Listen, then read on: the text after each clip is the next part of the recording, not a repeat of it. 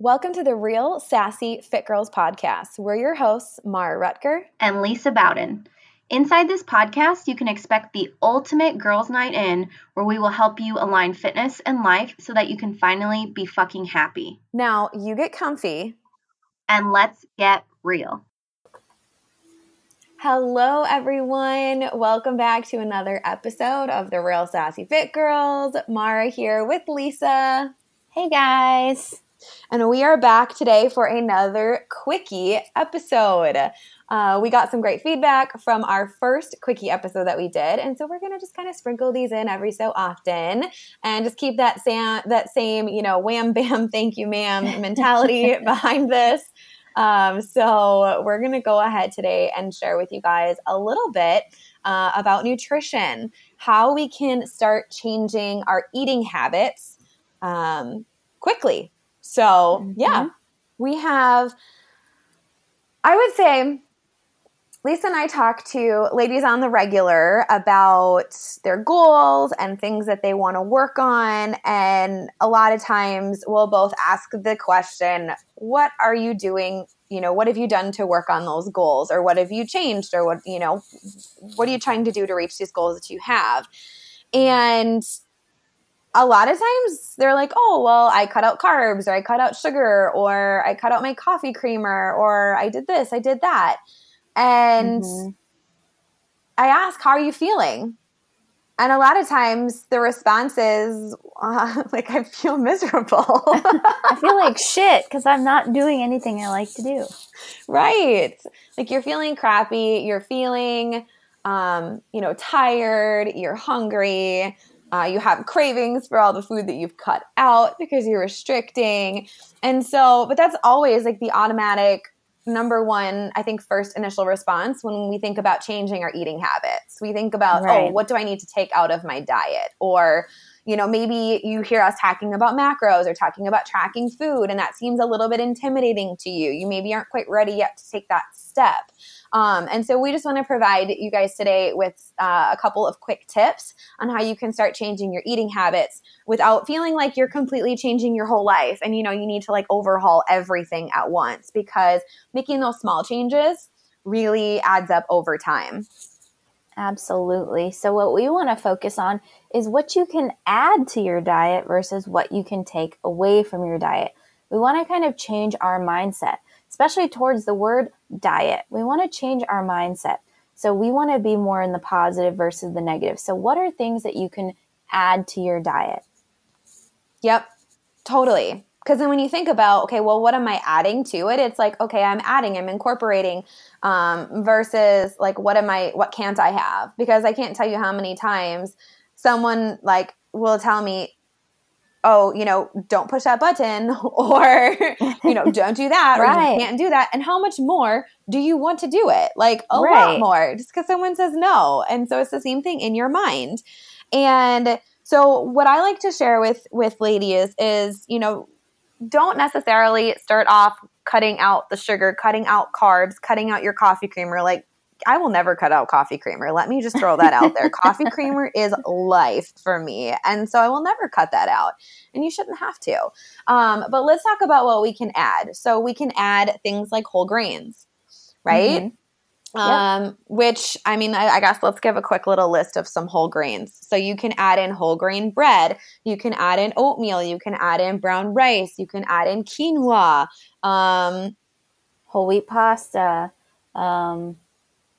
You said whole grains, right? I did, yeah. Okay. I was going to say sweet potato. That's a complex carb, but you can add those in too. Yes. Those are just some examples you can add in whole grains. You can add in, like Lisa said, the complex carbs. So we can, throw those sweet potatoes into that category as well.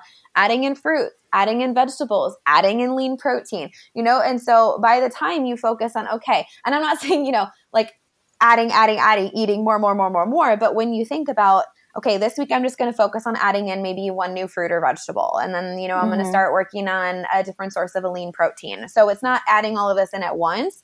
Those are just some examples, picking one or two new things to add in. Because chances are, if you start adding in more fruits, more vegetables, more whole grains, and you're getting more fiber, you're going to feel full. You're going to feel satisfied. And you might not experience as many cravings. You might find yourself not, going for the sugar, going for the sweets as often because you're actually feeling satisfied with what you're doing. You're full, so you're not going to be opening the cabinet up at 8 o'clock at night, looking in there like, what can I eat? Your body is actually getting the fuel that it needs.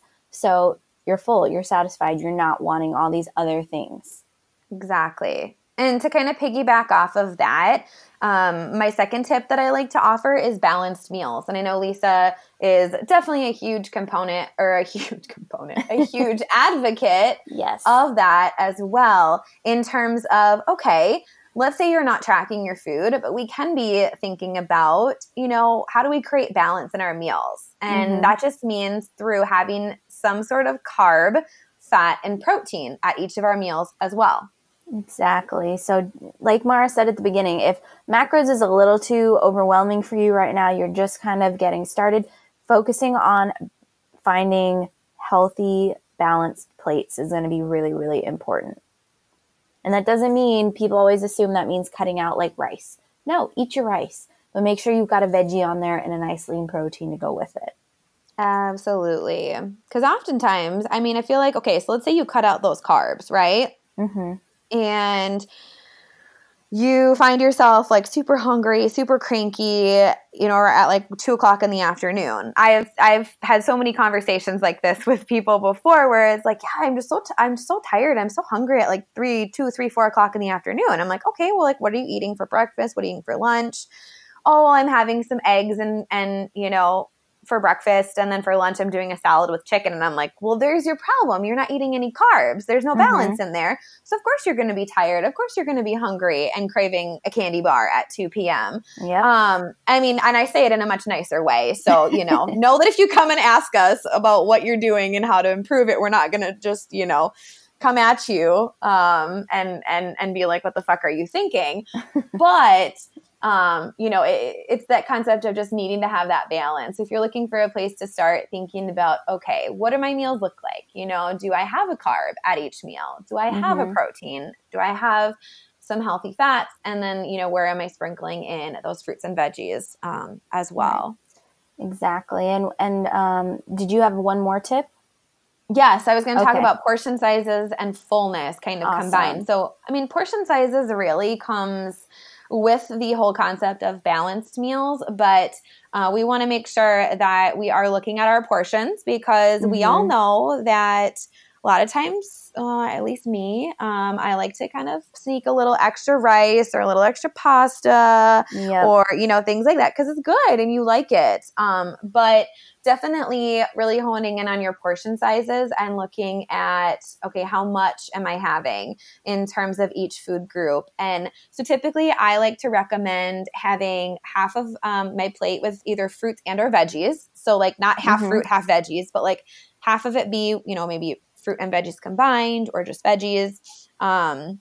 And then I like to try to do maybe about a quarter of my plate with my carbs if you're just eyeballing it. Because that's, you can start with eyeballing. That's totally fine. Yep.